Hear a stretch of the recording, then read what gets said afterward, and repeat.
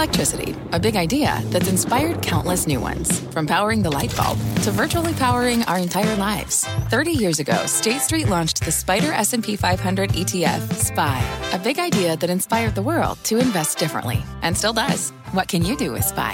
Before investing, consider the fund's investment objectives, risks, charges, and expenses. Visit ssga.com for a prospectus containing this and other information. Read it carefully before investing. SPY is subject to risks similar to those of stocks. All ETFs are subject to risk, including possible loss of principal. Alps Distributors, Inc. Distributor. Homes.com knows that when it comes to home shopping, it's never just about the house or condo. It's about the home. And what makes a home is more than just the house or property. It's the location and neighborhood. If you have kids, it's also schools, nearby parks, and transportation options. That's why Homes.com goes above and beyond to bring home shoppers the in-depth information they need to find the right home. And when I say in-depth, I'm talking deep. Each listing features comprehensive information about the neighborhood, complete with a video guide. They also have details about local schools with test scores, state rankings, and student-to-teacher ratio. They even have an agent directory with the sales history of each agent. So when it comes to finding a home, not just a house, this is everything you need to know, all in one place. Homes.com. We've done your homework. My mission is simple, to make you money. I'm here to level the playing field for all investors. There's always a bull market somewhere, and I promise to help you find it. Mad Money starts now. Hey, I'm Cramer. Welcome to Mad Money. Welcome to Cramerica.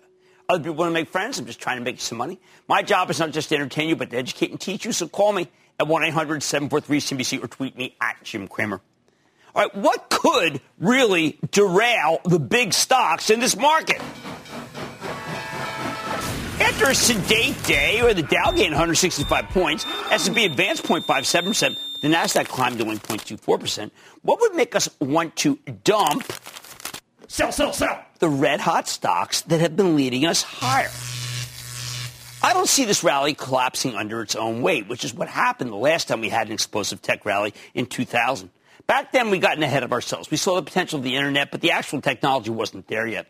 These days, we all laugh at the dot-com casualties from back then, like the Pets.com, the InfoSpaces. The truth is, they were ahead of their time. Pets.com could have been Chewy. InfoSpace could have been Google. The ideas were good. They were just very premature. But I want to take on the hateful 1999 analogy, when, of course, remember, it shot up, and then in 2000.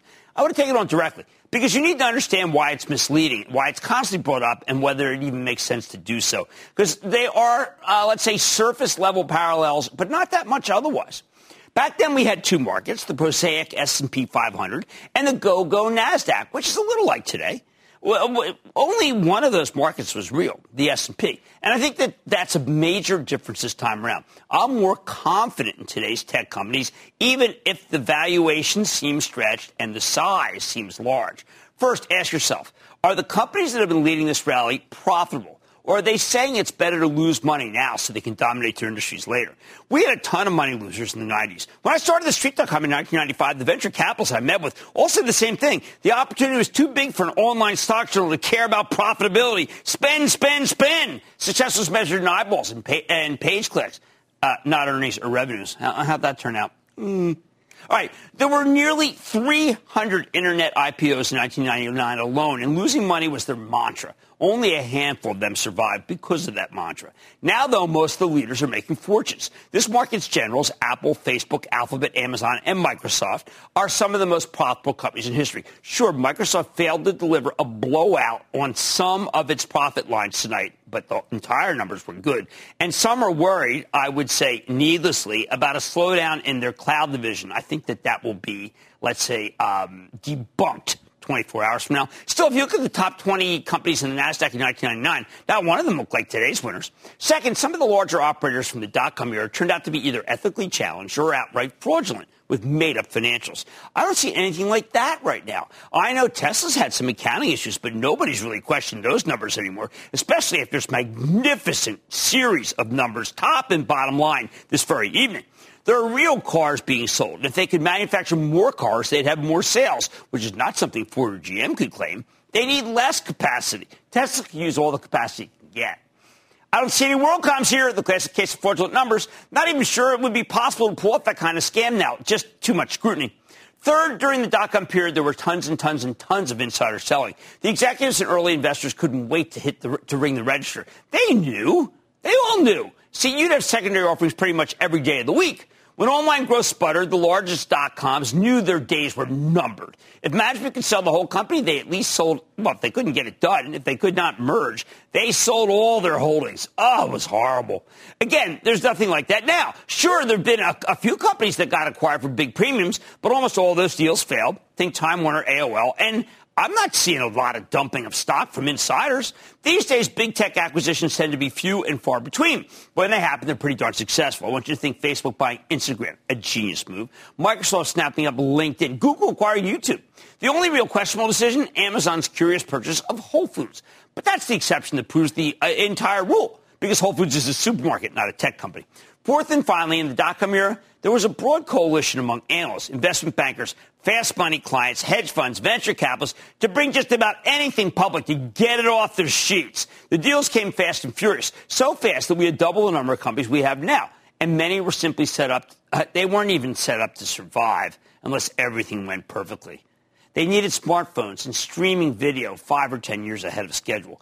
The participants in this faux gold rush made absurd profits on the backs of you, the individual investors who financed it all, got stuck holding the bag, which is why so many people left the market. Regular people were lured into the casino by the promise of instant riches and ended up with long-term poverty. The hucksters, they made out like bandits. Again, we don't have anything like that now. This is 2020, not 2000. The smartphone is ubiquitous, and it's spawned a collection of successful industries. High-speed broadband's everywhere. We now have a cloud to migrate to, replacing expensive on-premise software. These are real companies making real money. I don't see a lot of hucksters. Remember when Elon Musk was supposed to be a huckster? I don't know. To me, it looks like that he deserves what he's gotten, which is a lot of money. All right, that's why I don't see these tech titans collapsing under their own weight. In the current environment, I think they can keep running. Yes, and that includes the stock of Microsoft, where I'm pretty sure numbers will be raised and price targets moved up. So what could change things? I mean, what am I worried about? All right, the first, if we can contain the pandemic, meaning more testing, more mask wearing, and a new stimulus package, then the big cap tech stocks will become a lot less enticing. Money will flow back into the roughly 300 companies, the S&P 500, that are down for the year. The 300 that benefit from a reopened economy. All right? We'll be going out, traveling, and that means the money from the Cramer COVID-19 winners will rotate into COVID losers. It's just what happens, people. The companies aren't going to change. The shareholder base will. I see this as inevitable because sooner or later we'll get a vaccine. But inevitable does not necessarily mean now or even in the next 3 months or even in the next 6 months. To the government. Next week, there are congressional hearings where the heads of Apple, Amazon, Google, and Facebook will have to testify about market concentration and anti-competitive behavior. Meanwhile, Slack just filed an antitrust complaint against Microsoft for illegally stifling competition, allegedly. If there's an antitrust crackdown on big tech, you'll see some real declines here because then we'll have a lot less visibility into their future earnings streams. Sure, some of these companies are worth more broken up, but that's a long, convoluted way of thinking. Third is China. If the White House goes into full-bore Cold War with China, and it does look like we might, many of these companies will lose a major chunk of their sales, especially Apple. If President Trump presses too hard, then Apple stock gets hammered. That's the largest company, and it can drag down the rest of FANG, even though they have much less China exposure, and that's because of the problem of ETFs. They all are joined. Fourth, inflation. Nobody wants to pay for a growth stock when inflation is raging. The non-index owners will dump them because inflation destroys the value of those big earnings in the out years. Finally, let's consider what most Wall Streeters fear. Higher taxes for capital gains. Joe Biden's leading in the polls, and he's proposed taxing capital gains as ordinary income, which is a real possibility if the Democrats also take the Senate. Whether or not you think this is good policy, it would be extremely bad for stock prices. And I'd expect a lot of people want to sell now to get out ahead of it. The bottom line, I don't see this market collapsing on valuation or fraud or insider selling or inflation, which is currently non-existent, but it can be hurt by the government through antitrust or taxes or a new Cold War with China. And most importantly, if we get the pandemic under control, the economy comes roaring back via an extension of a stimulus, big tech will go out of style as people rush for the recovery stocks. That's that recipe for underperformance. And I don't see it being made just yet. Keith in Indiana. Keith. Booyah, buddy. How are you? I am good. How about you? Good. My question for you, Jim, is Starbucks, SBUX, has been wavering between 70 and a little bit above 83 since like mid-April. I last sold it for a gain at about 75.50. Would it be a good move to buy it back at its current price, even after today's jump and the news of requiring math? We own Starbucks for Action Alerts Plus, my Chapel Trust. Why? Because it's part of the barbell, along with Disney, that we think if the economy were to reopen successfully, they would do well. But without that, and without a big comeback in China, you have to expect that Starbucks is going to be stalled here. I don't mind that. I want to wait. I think that when Kevin Johnson builds out his network of smaller stores and China comes back, that stock goes to 100. So I want you to hold on. Mike in South Carolina. Mike. Jimmy Chill, love the show. Watch you all the time. Oh, that's fantastic. Thank you. Hey, so I'm interested in a long-term, 30-year commercialization of space play, specifically Aerojet Rocketdyne. Yeah, why the hell? Why? It has just bothered me tremendously that this stock is as low as it is, because I think it's a terrific company. By the way, I was recommending very hard Lockheed Martin. I don't know if people remember that because of Jim Takelet. That's been fantastic. This one I got to do more of because I think Aerojet Rocketdyne is a great company. I've known those companies. I remember Rocketdyne from the 60s when I studied it. Robert in Ohio, please. Robert. Yes, Robert.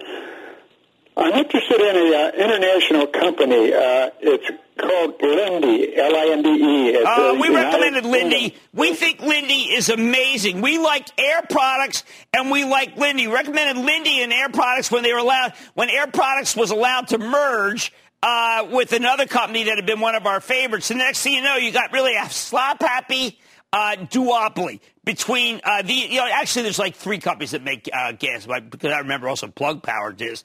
But Linde's great. Do not worry about investigation. Just get ready to buy more on any decline. It is so good. By the way, Air Products is very good too. But Linde was our favorite when we did the piece. Okay, there are some parallels, but this is not. Here's the 1999 list. This is not in keeping with what we see now. On Mad Tonight, the White House is discussing a short-term extension of unemployment benefits while Congress debates a broader stimulus package. Tonight I'm going straight to the source and asking House Speaker Nancy Pelosi for an update. Then a little-known rule that could put retail investors on the back foot. I'll reveal it, what it means for your money and why it shouldn't be put in place. And First Horizon has become one of the largest banks in the South, thanks to that recent merger with Iberia Bank from New Orleans. But it still can't get any love in this market despite its 6% yield. Tonight, I'm sitting down with the CEO to find out if now could be the time to buy. So stay with Cramer. Don't miss a second of Mad Money. Follow @Jim Cramer on Twitter. Have a question? Tweet Cramer. #MadTweets. Send Jim an email to madmoney@cnbc.com or give us a call at 1-800-743-CNBC. Miss something? Head to madmoney.cnbc.com. Take your business further with the smart and flexible American Express Business Gold Card. It offers flexible spending capacity that adapts to your business. You can also earn up to $395 in annual statement credits on eligible purchases at select business merchants. That's the powerful backing of American Express. Terms apply. Learn more at americanexpress.com/business gold card. When you're hiring, the best way to search for a candidate isn't to search at all. Don't search, match with Indeed. Indeed is your matching and hiring platform with over 350 million global monthly visitors, according to Indeed data, and a matching engine that helps you find quality candidates fast. Use Indeed for scheduling, screening, and messaging to connect with candidates faster. Plus, 93% of employers agree Indeed delivers the highest quality matches compared to other job sites, according to a recent Indeed survey. Leveraging over 140 million qualifications and preferences every day, Indeed's matching engine is constantly learning from your preferences. Join more than 3.5 million businesses worldwide that use Indeed. Listeners of this show will get a $75 sponsored job credit to get your jobs more visibility at Indeed.com/madmoney. Just go to Indeed.com/madmoney right now and support this show by saying you heard about Indeed on this podcast. Indeed.com/madmoney. Terms and conditions apply. Need to hire? You need Indeed.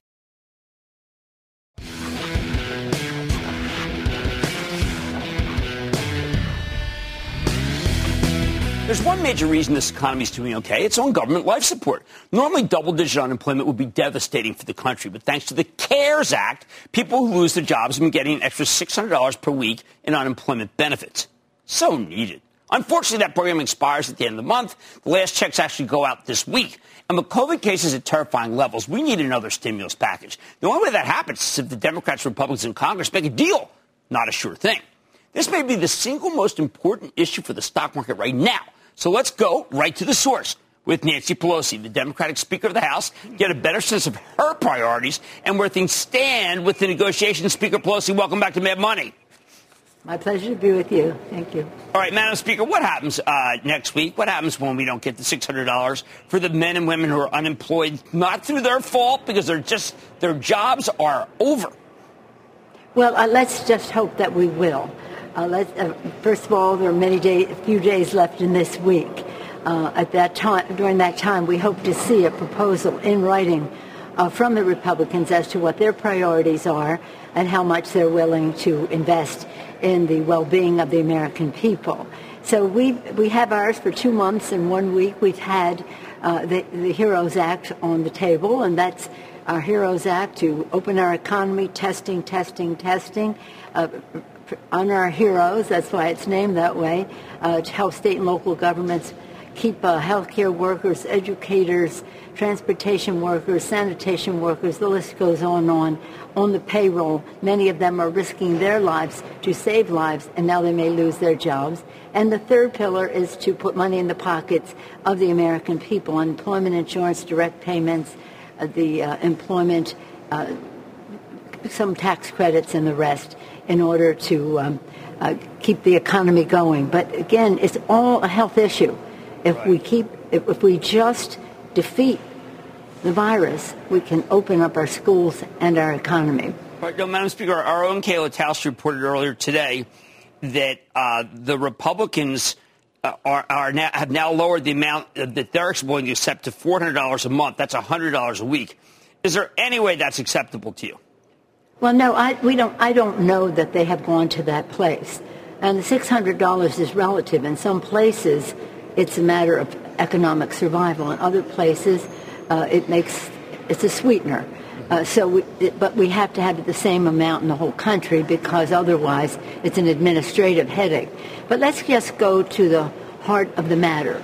The stock market, there's a floor there. You know that the Fed and others are pounding away so that minimize the risk in the stock market. And that's a good thing. It's for our economy. And we think there should be a floor for America's working families, and that we should not be firing those who are meeting the needs of the American people because we don't want to spend some Republicans on the Senate side don't want to spend the money. And we should not be quibbling over $400 or $600 when people are in desperate need and have great uncertainty. You know how the markets and the business community doesn't like uncertainty. We shouldn't inject uncertainty further into the lives of America's working families. I couldn't agree more. I mean, the reason why the stock market, which is what I follow, obviously is doing well, is because we have people who otherwise would be, I think, on food lines, able to have dignity and get some money from the government for jobs that they lost. Now, I am concerned about certain, say, $15 million jobs in the restaurant business, hospitality. These are going away because of the need for social distancing. Is there any way in particular to help the people, kind of like business interruption insurance, for those workers whose companies that they faithfully served at are just closed? Well, I appreciate your pointing out the hospitality industry, because as you know, hospitality industry is a source of community engagement and involvement. So it's not just about hospitality or just about jobs. It's about a sense of community. But the jobs are what are essential. And I do believe that in the course of the unfolding of the PPP, the Paycheck Protection Program, that we have improved the opportunity for the restaurant industry. That's what they tell me anyway. Of course, we're not there yet because you can help people stay open, pay the rent, pay the utilities, all the rest of that, even pay employees. But if you don't have people coming in the doors, you're still having a problem. So that's why we want to put money in the pockets of the American people so that they can, in this consumer economy, and inject demand into the economy, create jobs. All right, now, Madam Speaker, you and I are great sports fans. Unfortunately, you're a Baltimore Raven fan. They're pretty good. But in order to get these teams to play, we're going to have testing, to the point where I question how athletes, professional athletes, get so much more testing than the rest of us and get rapid-fire answers, and the rest of us don't. Instead, we're quarantined at home without being productive citizens. Is there a point where the NFL, the NHL, the NBA get too much testing and the rest of us don't get enough? Well, first let me say I love the Ravens, but the San Francisco 49ers are my home team. Now, on to the testing. Let's not begrudge the athletes their test. Let's just have more testing for everyone.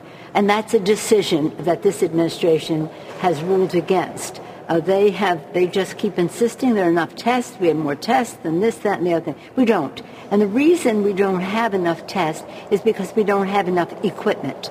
And the reason that it takes a week or so to get the results of the test is because we don't have enough equipment. If we had the equipment, more people could be tested, 3 times as many people could be tested, and the result of your test could go from 1 week to 1 day.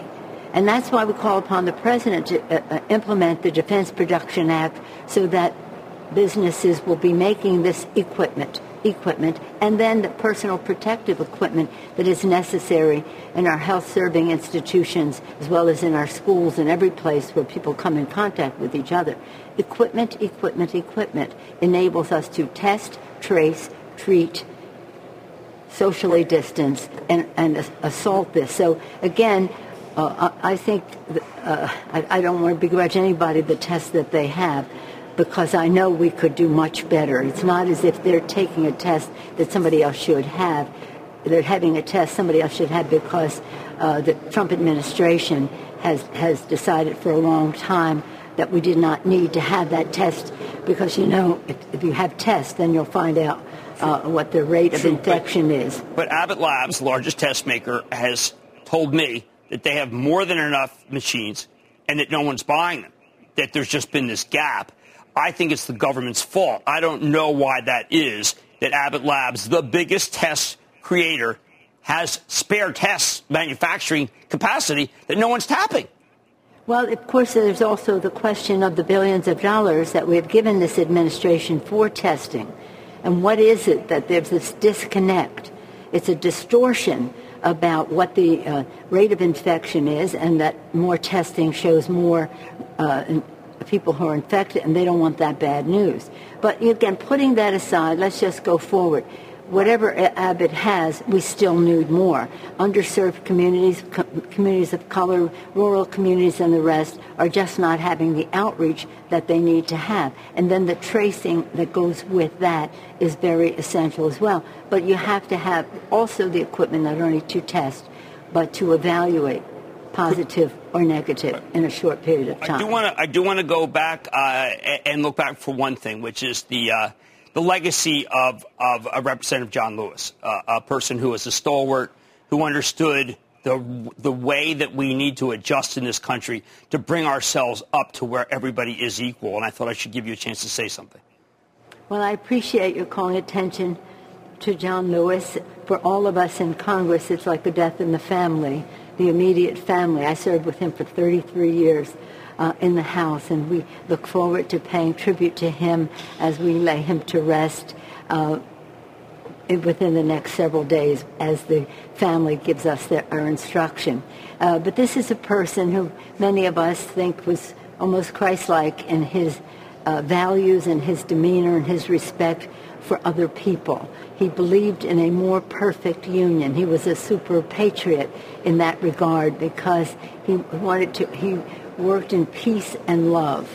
Nonviolence was central to how he operated and recommended that the rest of us do. So again, we've lost a great patriot. We've lost a person of goodness who truly lived his beliefs, and his beliefs came from his faith. And his faith, of course, gave us all hope. So we will miss him. There'll be beautiful tributes to him in the days ahead. His family did not want any of his services to begin before Reverend Vivian was put to rest. That will be tomorrow. But he was a fighter. He was a fighter, and he was a fighter on the coronavirus. And we all agreed that we as a nation should be doing more, and we should be more for every person in our country. That was what John Lewis was about, everyone. We do it for his legacy. Thank you for asking about him. Thank you so much to House Speaker Nancy Pelosi. Always great to have you on the show. My pleasure. Thank you. All right, Mad Money's back in.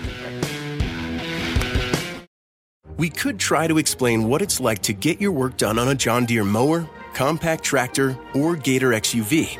But to really understand the feeling, you just have to get in the seat. Learn more at johndeere.com/get-in-the-seat or visit a dealer near you. Fact. Running a business is not getting easier on your wallet. With higher expenses on materials, employees, distribution, and borrowing, everything costs more. Also a fact. Smart businesses are reducing costs and headaches by graduating to NetSuite by Oracle. NetSuite is the #1 cloud financial system, bringing accounting, financial management, inventory, and HR into one platform and one source of truth. With NetSuite, you reduce IT costs because NetSuite lives in the cloud with no hardware required. Accessed from anywhere, you can cut the cost of maintaining multiple systems because you've got one unified business management suite. You improve efficiency by bringing all your major business processes into one platform, slashing manual tasks and errors. Over 37,000 companies have already made the move. See how you'll profit with NetSuite, and then you can think of all the ways you could be spending the money you save. Company retreat in Malibu, anyone? By popular demand, NetSuite is offering a one-of-a-kind flexible financing program for a few more weeks. Head to netsuite.com to start saving. I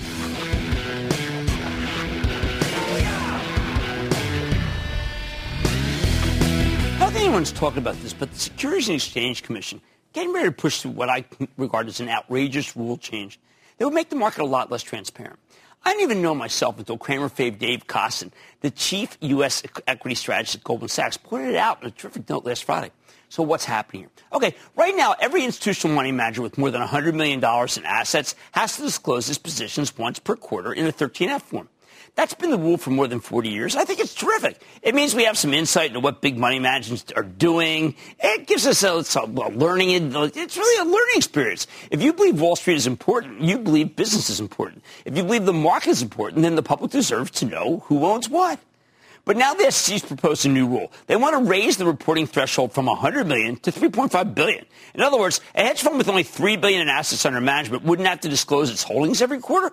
They could fly under the radar, and that's most hedge funds. Someone at the SEC had the bright idea that what we really need is less transparency and less disclosure. This is a needless giveaway to mid to large-sized money managers and an almost textbook example of regulatory capture, where government agencies end up doing the bidding of the industries they're supposed to supervise and regulate.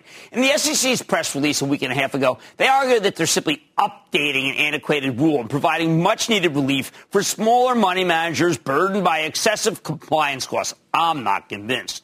The SEC adopted the $100 million disclosure threshold in 1978. If they only wanted to adjust that number for inflation, they'd be talking about a $400 million threshold. Instead, they want to adjust for the 35-fold increase in the size of the stock market, which is where they get that absurd $3.5 billion number. I mean, that's some real intellectual acrobatics. The SEC argues that they're doing this to help smaller money managers who struggle with compliance costs and also get hurt by copycats who look at these quarterly disclosures and mimic their strategies. Spare me. I ran a hedge fund for 14 years, and these disclosure requirements never stopped us from compounding at 24% annually after all fees, making our partners a fortune. By today's standard, we were on the smaller side. Never had more than $500 million under management until my last year because I like to stay nimble. There were plenty of burdensome regulations, but the need to disclose our holdings 4 times a year? Well, that was not one of them. First of all, you're allowed to wait 45 days after the end of the quarter before you file, meaning your short-term secrets are safe. Second, you don't actually have to disclose everything. You only have to reveal your longs. If there's a problem with 13F requirements, it's that they're not stringent enough. I want to see the shorts. Third, come on. A $1 billion hedge fund is not a small operator, to say nothing of a $3 billion hedge fund. It's nuts to think these guys need help, especially when that help comes at your expense. No, what's happening here is very simple. The SEC, under the leadership of Jay Clayton, cares more about helping institutions than protecting or helping individual investors. Being able to look up what most hedge funds actually own or are short is great for home gamers. These 13F forms are a treasure trove of useful information. Now they want to take a big chunk of that away just because it'll make life a lot easier for some portfolio managers, or actually, I think, a little easier. The good news, the proposed rule change hasn't happened yet. We're only about 12 days into the 60-day comment period, where regular people can tell the SEC what they think and hopefully persuade them to back off from this very bad idea. Something SEC Chairman Jay Clayton should take back as early as tomorrow in Squawk Box. It's so silly. Who the heck defends opaque behavior these days? Don't they have anything better to worry about? The SEC used to fight for transparency. Now is not the time to rule against it. David in California. David. Jimmy the Chiller Man, what's going on? What's happening? I'm just chilling in Napa. We miss you out here in the Bay Area. Oh, God. We come out 4 times a year. It's my happiest time of the year. Every time is always the best. Sorry we can't get out there because of the pandemic. We will get out there. That's pandemonium plus a pandemic. That's my new word for it. That's my new word for it. We look forward to it. Thank you. Yeah. Well, Jim, I'm a long-term investor and a long-time fan. And 5 years ago, I bought 2 healthcare stocks. One has been great, and one I'm wondering about. They are Thermo Fisher and Novartis. Now, Jim, I've been reinvesting the dividends, so I'm getting paid to wait. But do you think Novartis is worth holding on to for another 5 years? No, I've given up on Novartis. They've made too many mistakes. One mistake after another, after another, after another. I think the stock can go higher. I'm not saying that, but I think that it's one of the not great drug companies. Thermo Fisher is one of the best companies on earth. Mark Fisher was on TV earlier today. Very self-effacing gentleman. They're not in the same league. I would prefer you. Actually, it's hard. I'm hard-pressed to find a drug company other than Teva that I like less than Novartis. Wow. Sorry. Chris in New York. Chris. We got Jim. This is Chris from Long Island. How are you today? I am good. How about you? Good, thank you.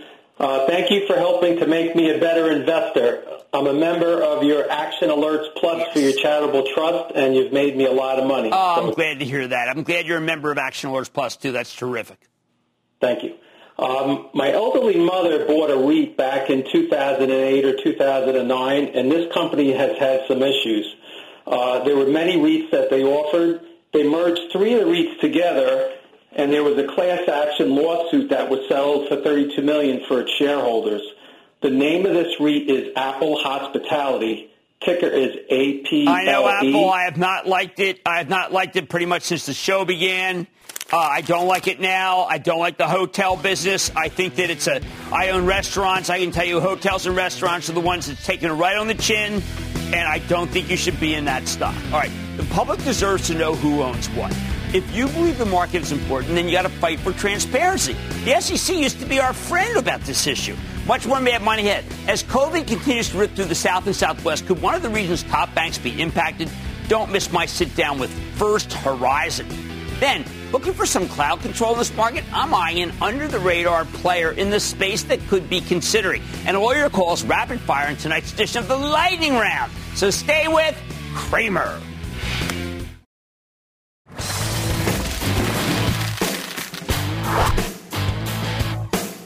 This market has zero love for the bank stocks. I mean, whether we're talking about the spoiling money centers, the J.P. Morgans of the world, or the more focused regionals.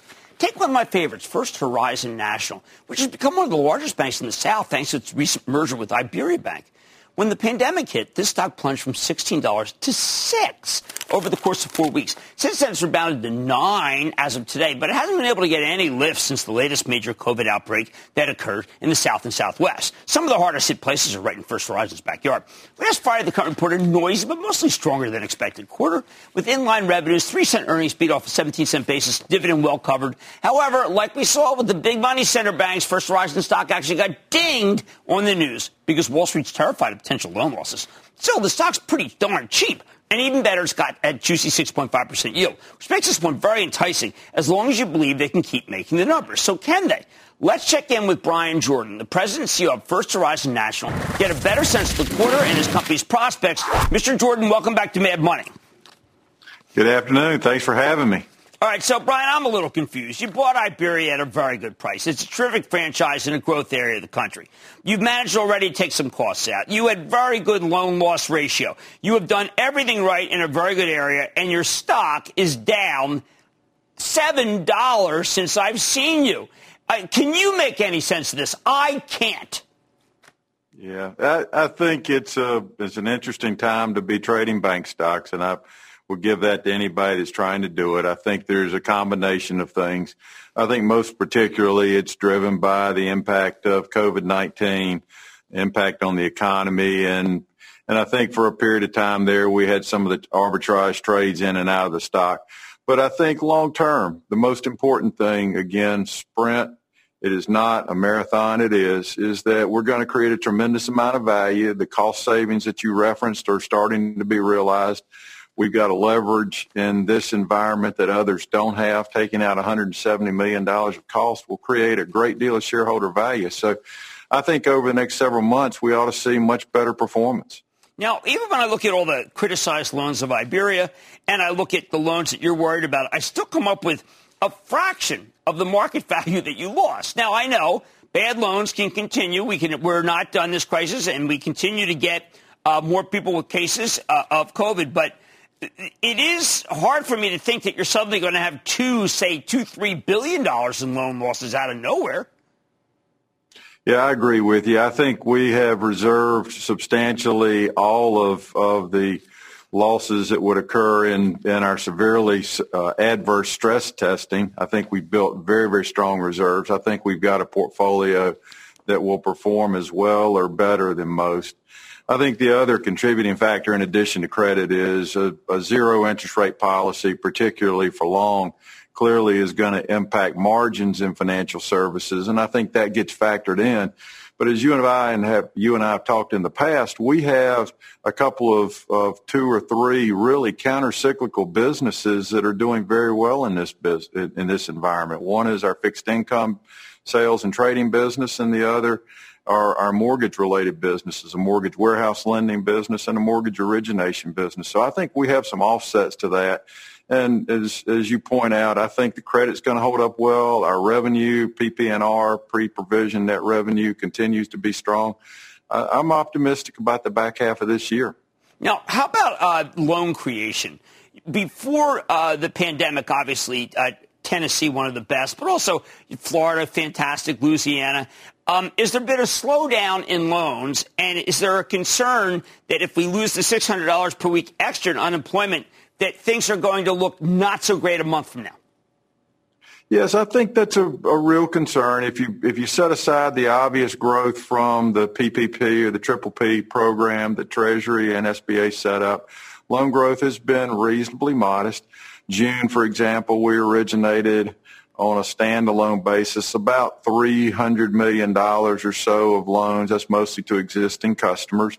We're not seeing people who are really asking for much other than line increases or availability.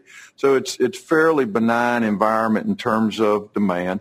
I think everybody is worried a little bit about what we don't know about what we don't know, which is how this environment plays out, particularly related to the healthcare crisis that we're facing, and what does that mean to the economy.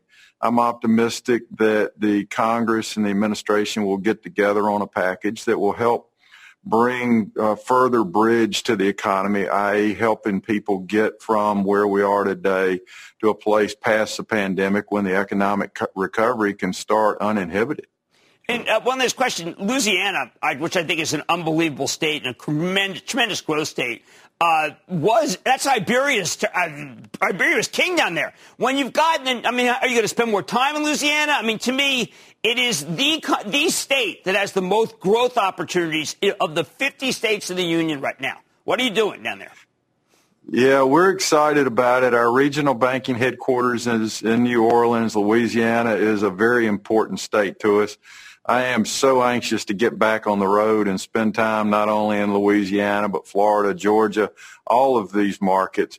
We're excited about the opportunities we see in Louisiana. We think it's going to be a great story and a big part of our future. So I'm excited to get there and really to get back out on the road. Well, you should be, and I think the stock is kind of a classic misprice because you've been such a good banker. Ryan Jordan's President and CEO of First Horizon National. Great to see you, sir.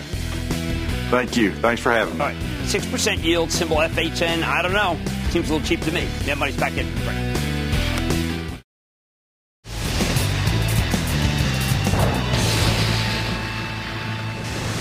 It is time. It's time for the light round. And then the lightning round is over. Are you ready, Ski Daddy? Time for the light round. Craters on money. Let's start with Mark in Florida. Mark. Hi, Jim. From one masked man to another, it's a pleasure to speak with you. Always got to wear our mask. That's how we tamp it. What's going on? Well, my question's about a stock I bought 7 weeks ago. 2 days after I bought it, they lost a lawsuit, and it went down quite a bit. I bought an equal amount to average down, and for the next 6 weeks, it went up and up and up. Unbelievably, kept going up. 2 days ago, Emergent Biosolutions was added from the small cap 600 to the mid cap 400, and it plummeted. A third of the profit was gone just Well, in that don't worry day. about that. This is a very good company. I think you're in a really good situation. J&J likes them. I like them. Okay, let's go to Jeff in Massachusetts. Jeff. Hey, Jim. Here's my son, Stephen. What a question for you. Sure. Nicola, more shares are becoming available and the price has dropped. Is it time to buy? Supply overwhelmed demand, which is not a good sign. Most of the good stocks are like Tesla, where demand is overwhelming supply. I think that you should stay away. There's much better places for you to put your money, and I'm glad you're starting early. Let's go to Alexander, New Jersey. Alexander. Hey, Dr. Chill. Yo. Thanks for the guidance you give us young investors so we can have success for years to come. All right. Thank you. Yeah. So I'm trying to get some exposure into the new digital industrial revolution that's being referred to as Industry 4.0. Yes. Can I get thoughts on industrial software company PTC? Thank you. I think you should buy Autodesk. I think Autodesk is much better than PTC. Go for Autodesk. I know it's just a better run company. Let's go to David in Florida. David. Oh, yeah, Jim. How you doing today? All right. How about you? I'm doing good, man. Okay, I got a question. So with everything that's taken place this year, the firearm background checks hit a record in March and then broke that record in June. Additionally, with COVID, we have a record demand on chlorine and bleach products. Now, the largest producer, Olin, is trading at all-time lows. Yeah, but it hasn't benefited one bit from this. I mean, it really is, David. It's not going to suddenly start benefiting. It is a disappointment. And I know that if you want a chemical company, the only one that I'm recommending right now after Dow's had its big run is DuPont. But Olin's been a disappointment. I don't want to put you in that house of pain. Let's go to Stephen in Florida. Stephen. Hey, Jim. Long-time fan. Great program. One of the best. Thank you. I also read all your books and get into my millennial children. So I have a pick and shovel play for the biotech industry. Gene sequencers are the key to developing new therapies for genetic and other diseases, as well as for developers of the new technologies for vaccine development. We wouldn't know what we know today about the coronavirus without companies like ILMN. Illumina is sensational. I was going to say, I hope he says either Illumina or Thermo Fisher or Danaher. All three of those are good ones. Illumina is a great company. I can't believe that nobody snapped that one up when they had a chance. Let's go to Brett in California. Brett. Booyah, Ski Daddy, Reverend Jim Cramer. How are you? I am good. How are you? Doing great. Hey, I'm a 28-year-old investor. I've been watching your show since I was 18, and I've bought my first stock as a high school senior. There you go. Because of you, I made a ton of money, and I rely on your show every day. My stock I've owned for 5 years. I'm down 25%. It does pay dividends, but I want to know should I buy, sell, or hold? Stock is KMI, Kinder Morgan Energy Partners. I don't like the pipelines. I don't care whether it's an MLP or a C Corp. I just think the pipeline business was a once great business without a lot of growth, and I do not think you should own that stock. If you do want oil, the ones I'm recommending, once again, are Pioneer because of Sheffield, Parsley because they have a great environmental footprint, and yes, Chevron because Mike Wirth is as smart as they get. Teresa in Ohio. Teresa. Oh, and that, ladies and gentlemen, is the conclusion of the Lightning Round. The Lightning Round is sponsored by TD Ameritrade.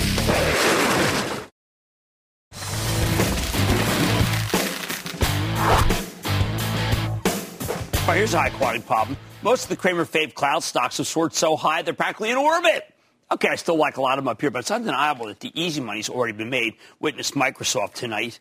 So we need to search for new cloud-based software stocks that haven't run as much, which brings me to a company called Medallia. This is a company with customer experience management. That's their platform. They harness the power of big data and artificial intelligence to help clients predict where their customers are going, what they might or might not want to buy, and what makes them stick around. According to Medallia, the software is so effective that it is a six-fold return on investment in 3 years, meaning it effectively pays for itself in less than 6 months. Now, this company came public a year ago, and after roaring higher right out of the gate, it spent the next 6 months coming back to earth. Stock had started to stabilize, but then it got clobbered again during the COVID collapse. While Medallia's rebounded off its lows, it's still down 4% for the year. Maybe it's not getting enough credit. Early last month, Medallia reported a much better than expected quarter, 20% revenue growth, surprise profit, yet the stock sold off anyway because management gave you a conservative outlook like so many other companies. Turns out that was a fabulous buying opportunity. So could this cloud stock be ready to play catch-up with the rest of the group? Let's take a closer look with Leslie Stretch, the president and CEO of Medallia, to learn more about his company and where it is headed. Mr. Stretch, welcome to Mad Money. Thanks very much for having me, Jim. Great to be here. All right, so, sir, this is your first appearance on Mad Money. I'd like you to explain to people what experience management is and how companies are able to get a six-fold return by bringing you in. It's all about the proliferation of great digital technology now and the capture of a massive signal field of customer feedback, putting it into our platform, understanding it, creating actions, and firing those actions back out to people in the field that can actually make a difference, and doing that securely at a massive scale. And it's not just survey, it's video, it's voice, it's all kinds of signals that we emit as we consume products and services in the day. All right, so I work for Comcast. This obviously CNBC is owned by Comcast. You handle some of this experience management, and Comcast is a client. So what do we as Comcast users see that might be powered by Medallia?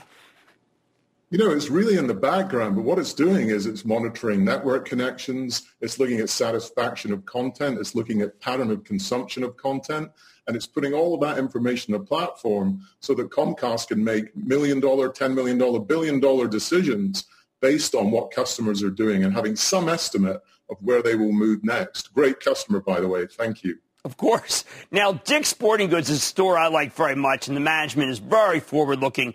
They're always trying to figure out what people want. They also did take guns out after Parkland. Are you able to give them a sense of whether it's time to switch to a particular kind of clothes, particular kind of offering, e-commerce, which channel to use? Are those things that Medallia can help? Dick's Sporting Goods are a super good user of feedback, highly intelligent user of feedback, and they're looking at customer patterns. You mentioned the gun decision and so on. And so they're looking at customer patterns and consumption patterns and also feedback and also safety in this time. You know, how can they enter the store safely? How can they have a pleasant, shopping experience in a safe manner? And what do they want from the future as they open up more and more? So a great example of a super intelligent user, real-time user of this valuable, powerful data set. Would a client come to Medallia and say, listen, we want to make it so that we pass a rule that says everybody has to wear a mask? Will we lose X number of clients? Will people stop going here versus another place? Is that the kind of query that Medallia can handle? That's precisely the kind of query that Medallia can handle, and it can set up that dialogue so that they can talk really to their customers in a secure way, but also analyze millions of customer pieces of feedback, not just depend on a short, small focus group interaction. That's exactly right. Now, how do you integrate? You've got many different of the partners that we talk about all the time. Do they bring you in? Would a Salesforce bring Medallia in to say, listen, we got to get this part right? Or would they say, listen, we have Tableau data, we don't need Medallia? You know, we do. Actually, Tableau is a great associated technology and partner of ours, too. We're a Salesforce partner and customer, ServiceNow partner and customer, and we do work hand in hand with those companies. Salesforce is just the best-in-class company that's all about who the customer is, especially with their Customer 360 initiative. We're about what the customer is doing and thinking and what they want to do next. It's a perfect complement, and we are the open partner for them, the feedback partner in many of the large enterprises around the world that they serve. So in the end, when people think, that company is so smart, how do they know that I might like that? A lot of what they are doing is dependent upon what Medallia does for them? I think if you look across a spectrum of different industries, it doesn't matter whether it's financial services, retail, e-commerce, whatever it may be. They're about who and we're about what and how the customer is thinking. And it's a really nice marriage of technologies that delivers, more than twice the value, I think, for customers when we partner. Wow, that's terrific. I'm glad I had you on. When I first heard Medallia, I said, I've got to learn about this company. It sounds like you're doing many of the things that we need companies to do during a period where we might be in a bad recession. It's Leslie Stretch, President and CEO of Medallia. Thank you so much, sir. Thank you. There's an intriguing company. See, now we got to go do work. We pick up the file, look at the last few quarters, last few conference quarters, calls it, and make a decision. But I thought it sounded darn interesting. Stick with Cramer.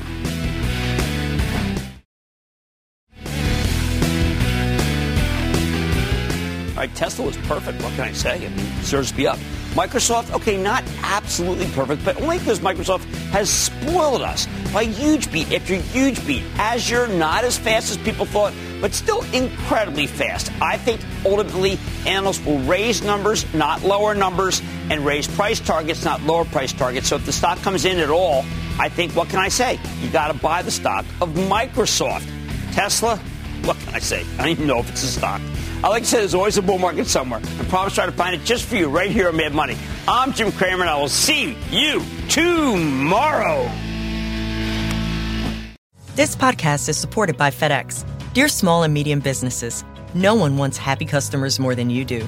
That's why FedEx offers you picture proof of delivery, packageless and paperless returns, as well as weekend home delivery to 98% of the U.S. on Saturday and 50% on Sunday. See the FedEx service guide for delivery information. FedEx Ground service is also faster to more locations than UPS Ground. See what FedEx can do for your business. Absolutely, positively FedEx.